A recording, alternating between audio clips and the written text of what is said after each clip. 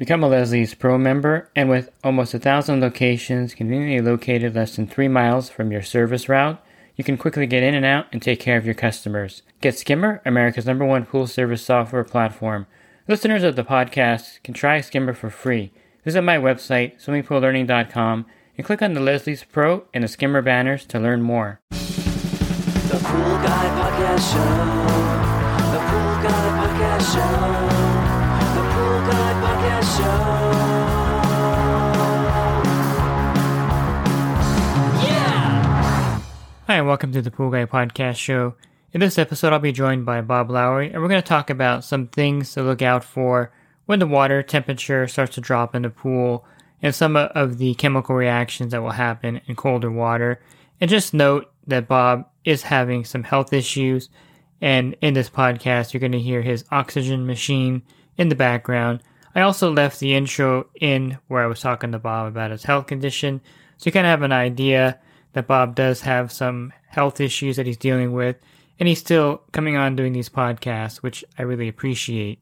Pool Service Pro. Open a Leslie's wholesale account today and receive wholesale pricing on products you use every day. Leslie's Pool Supply offers convenient locations that are open 7 days a week. Another great benefit of opening a Leslie's wholesale account is Leslie's referral program. Get referred to a customer looking for weekly pool service. Save time and money and grow your pool service route and become a Leslie's Pro. Hey Bob, how you doing? Doing okay. Wearing a jacket, so it's cold over there?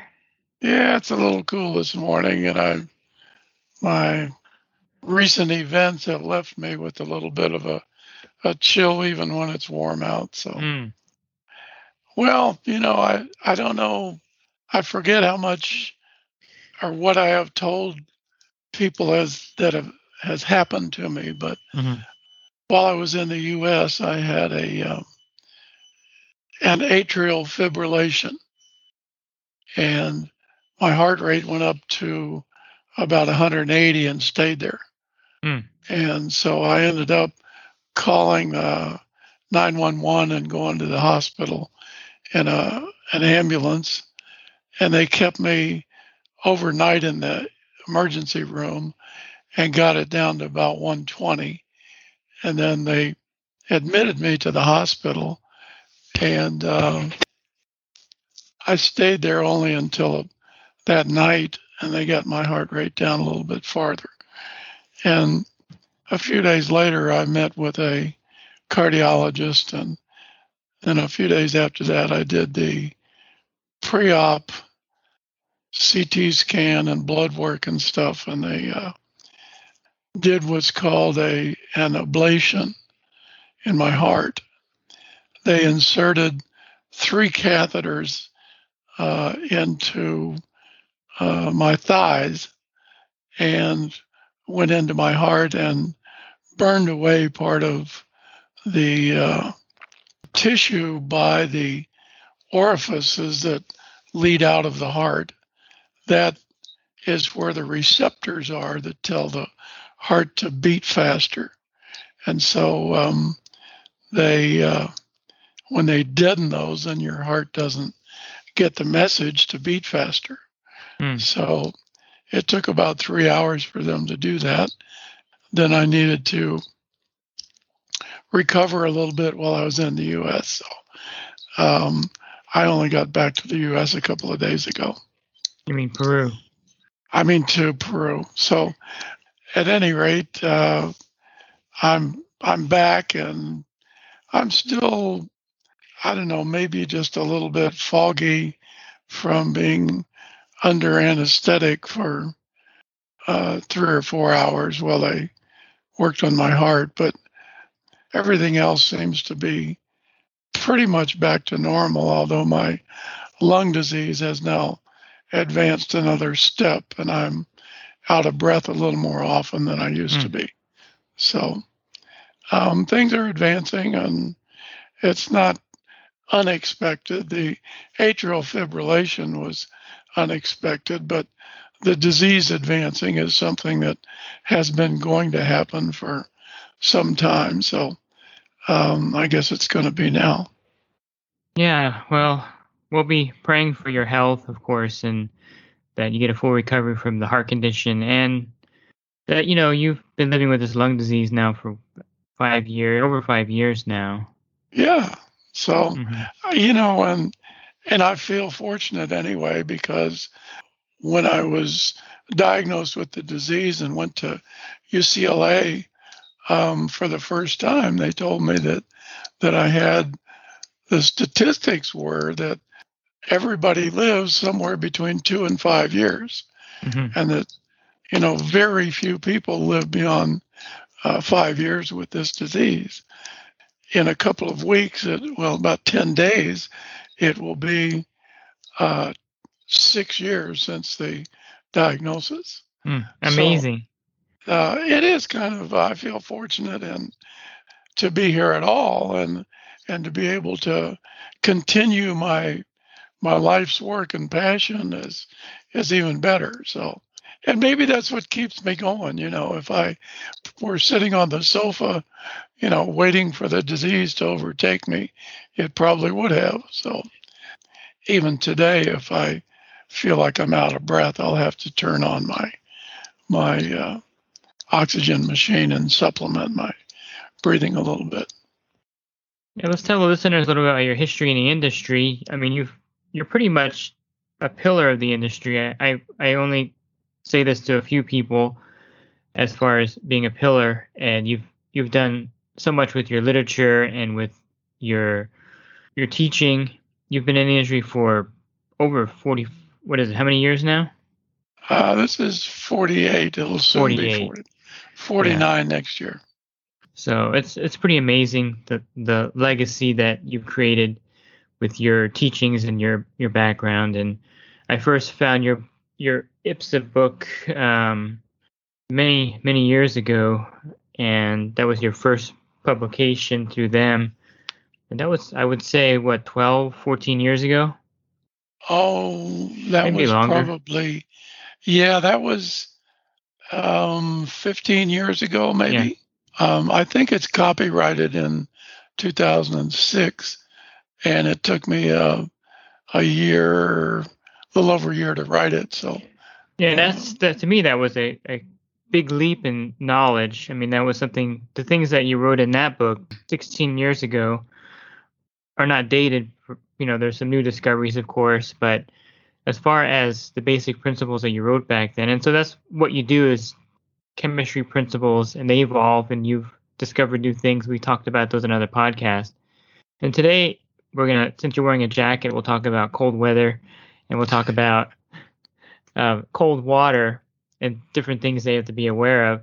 And just before I start, I'd like to let the pros out there know that there's a pair of gloves that I wear in the wintertime, and they're called Atlas gloves, WG772M, and they're 26-inch long, so they go up to your armpits, and they use them yeah, in butchers use them in the meat lockers. And sure. so these things are great for the pool water because in your pool pole, it kind of freezes to your hand when your hands are wet. So those gloves are just awesome out there in the cold weather. And I just put them on my dashboard and have the heater come on in between stops to warm them up again. And they get me through the winter months here in California, which is kind of wimpy because California probably isn't as cold as, other states get. Yeah. So as far as cold water, let's start with the first one. The chemical usage in a pool when the temperature is below 60, what happens with the amount of chemicals that the pool needs? Well, the needs are down just because things slow down with colder temperatures. The fact is that algae doesn't grow in, I've heard people say algae doesn't grow below 55 degrees. And for the most part, that's true. And for swimming pools, it's true. But there are algae not found in swimming pools that grow below 55 degrees. Garden variety algae that we get in swimming pools, it doesn't grow below 55 degrees. So when we get to 55, we don't need as much chlorine or as much disinfectant in the water because the algae isn't going to reproduce.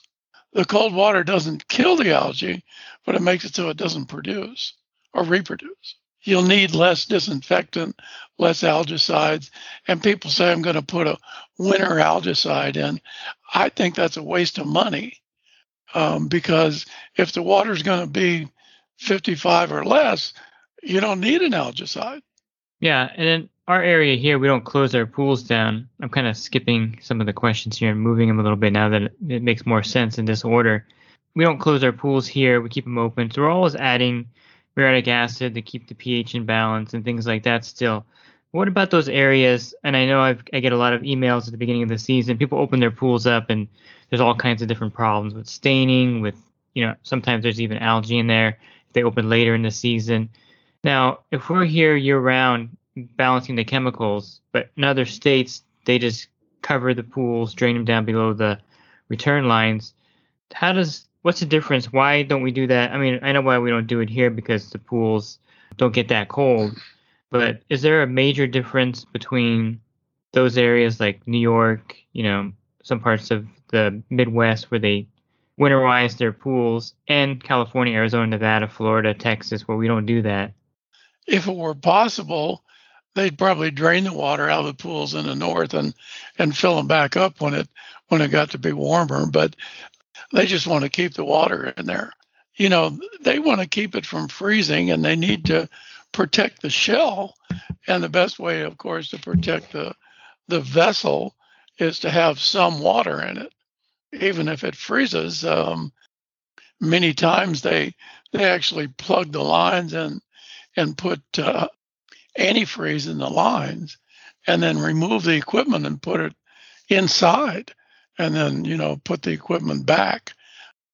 So they're just dealing with a small body of water that doesn't have any circulation other than what they stir up during the winter. And most of them are too lazy to go out when there's 3 feet of snow on the ground and go brush the pool or circulate things around.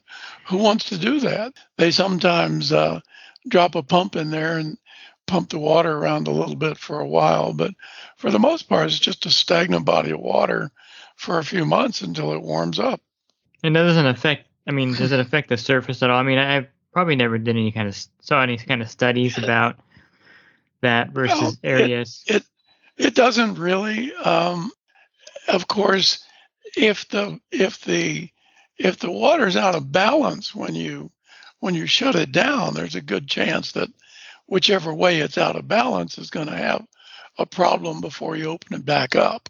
I guess the main reason we don't do it in California, Nevada, Arizona, Florida is that the water temperature doesn't get cold enough to where it would interfere with the LSI. Because I know that in the LSI, as the water temperature goes down, the water actually gets corrosive. Mm-hmm. And it affects the LSI. In general terms, it's about 15 degrees for each 0.1 on the saturation index. So if you're going to lower the water temperature from, say, 80 degrees down to 50 or 90 down to 60, you need to account for the fact that it's going to be 0.2 less. Sometimes that's a good thing, sometimes that's a bad thing, mm-hmm. depending on where you started. But if you were slightly corrosive to begin with, you can be really corrosive if you don't raise pH or alkalinity back up. You're going to have a problem with the water being corrosive in that vessel. It just slowly, literally dissolves some of the vessel. Yeah, so it's important to keep the water balance even in the winter when you have the pool open. I know a lot of people figure, hey, it's cold out there, I'm not going to even bother with much, but that's not the case. What about a saltwater generator? I know that most of the cells won't produce after a certain temperature. Is that correct? Right. Yeah, most of them, I think it's about 60 degrees. It might be 55. But once you get the water temperature that low, you can't use electrolysis very well to make chlorine. So they're pretty useless once you get below about 60 degrees. They're pretty well useless. And you don't need all that chlorine anyway that it would produce in any way, because as we said at the beginning, the chemical usage is really low, so it's Yeah. really not a deal breaker if you were going with a salt generator. Yeah, the only thing that you may want to do is maybe even remove the chlorine generator if you can.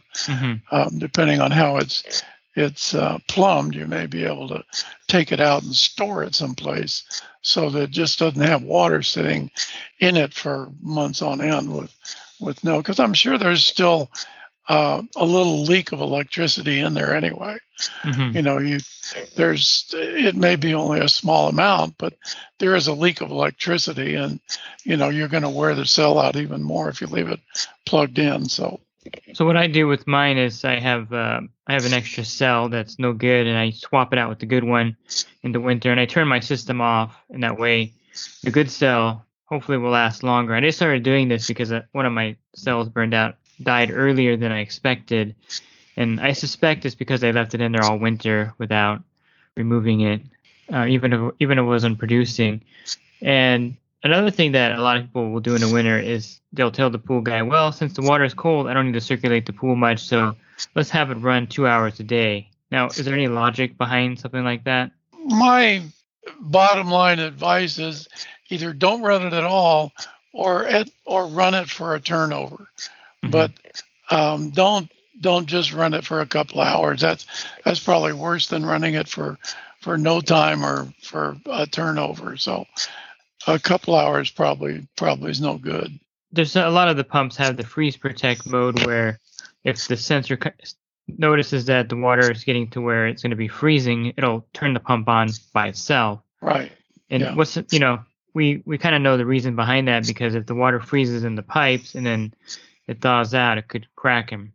Yeah, and of course we had that in Texas this past year, where they had a freeze when nobody was expecting it, and it ruined a lot of equipment and plumbing lines and everything, because once the water freezes, it expands. So. And that's in an area where they didn't really winterize their pools like here, because it never really got to that point. And most of those areas that froze, I don't think the customers or the pool pros, drained out the pumps and did nobody things like that. Anticipated that.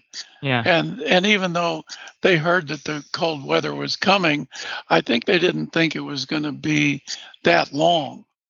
And because it's like when you put a cube of a tray of ice cubes in the freezer, you put it in there and it doesn't make ice 5 minutes after you put it in.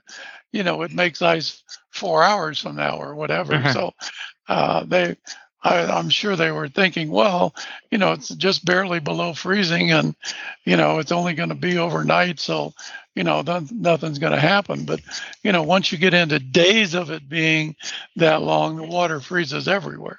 Yeah. So, and I think the power loss didn't help either, because then the systems that had the freeze protect shut down. Right. Yeah. So it was kind of like a double hit. And what do you think about draining the pool in the winter to lower the cyanuric acid level? Because a lot of people use tablets all summer. For me, I think in the wintertime, it'd be ideal to drain the pool down partially to lower the cyanuric acid level in certain areas. Well, I'm an advocate of a lower cyanuric acid anyway. So anything that we can do to keep the cyanuric acid down around 30 to 50 ppm is a great idea. So, drain of some of the water out in the wintertime, and when you fill it back up, the cyanuric acid will be less.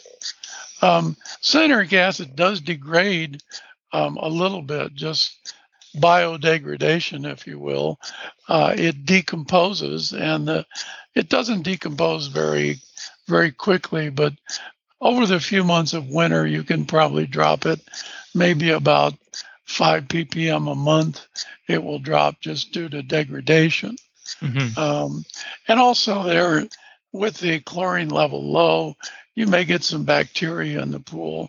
And we have had pools that during the wintertime have a significant loss of cyanuric acid. And for a while, we didn't understand that, but there is a certain type of bacteria that like to eat cyanuric acid. And It's not too common, but sometimes it happens that it gets in the pool. And during the wintertime, since there's a low chlorine level, the cyanuric acid level drops down to zero because it's food for the bacteria. I wonder if that's the same bacteria they use in the bioactive It reducer. could be, but the bioactive is an engineered bacteria along with an enzyme, Mm-hmm. and the enzyme makes it go faster. It's a catalyst. And so the enzyme makes it go faster. But we've had pools where people say, I opened my pool and my cyanuric acid level was zero. It is possible, and it is possible if the right bacteria gets in the pool. Huh, that's interesting. And so basically in the winter, when it gets cold, either you're in the area where you would winterize the pools, or you're in the area where you would just keep them open and try to keep the water balanced. And there's some areas that are kind of in between, because I've gotten people that say they're in parts of Georgia and some neighbors close their pools, others don't. And so there is that gray area in some areas where you can keep them open or you can close them. Yeah, there are, and I don't know what parallel it might be north of, but you're right. Once you get kind of above the pool belt of the U.S., there's an area where you close it or you don't. You flip a coin. And I guess the only harm of not closing it would be that freeze damage. If you do get that freezing weather and you're not running the pump. Yeah, you run that risk.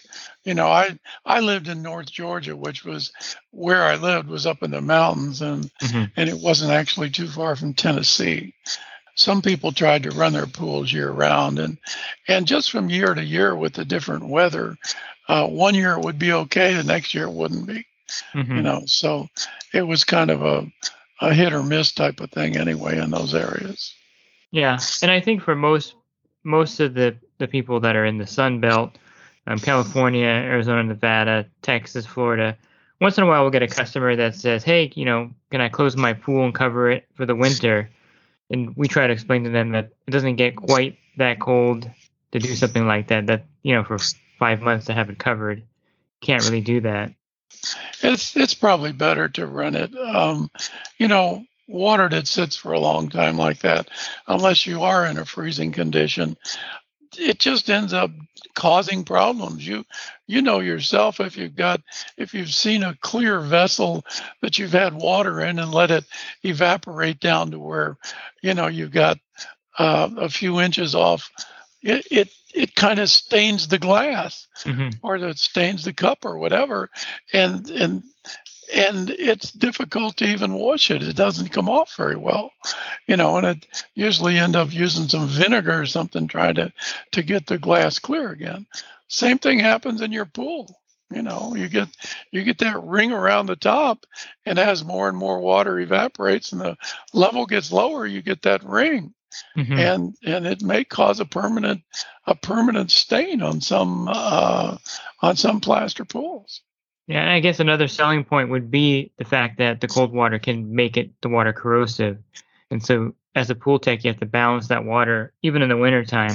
So those are all good points for the pool pro when if they run to a customer that wants them to winterize a pool in an area where it's not typically done. And probably the easiest thing to do is just throw in some bicarb and get the alkalinity up a little bit. So it's probably better to do that. And that's in areas like my area, a lot of the pool companies actually recover a lot of their chemical costs in the wintertime, because in the summertime, well, this year, we're going to talk about that in a minute, but this year the chemical cost is extremely high. And so in the winter, when you're not adding a lot of chemicals to the customer's pool, you're kind of recouping.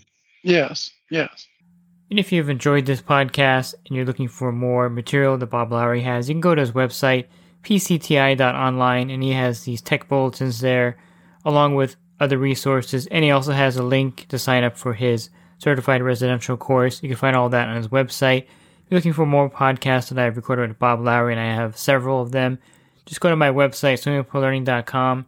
On the banner, click on the podcast icon, and in the menu when you're on the podcast site, just type in Bob Lowry, and all the podcasts that I record with Bob will pop up there, and you can listen to those at your leisure. And if you're wanting to enhance your business, definitely consider my coaching program at poolguycoaching.com.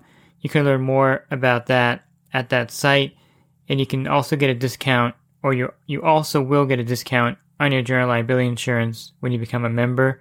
Again, you can learn more at poolguycoaching.com. Thanks for listening to this podcast. Have a great rest of your week, and God bless. The Pool Guy Podcast Show.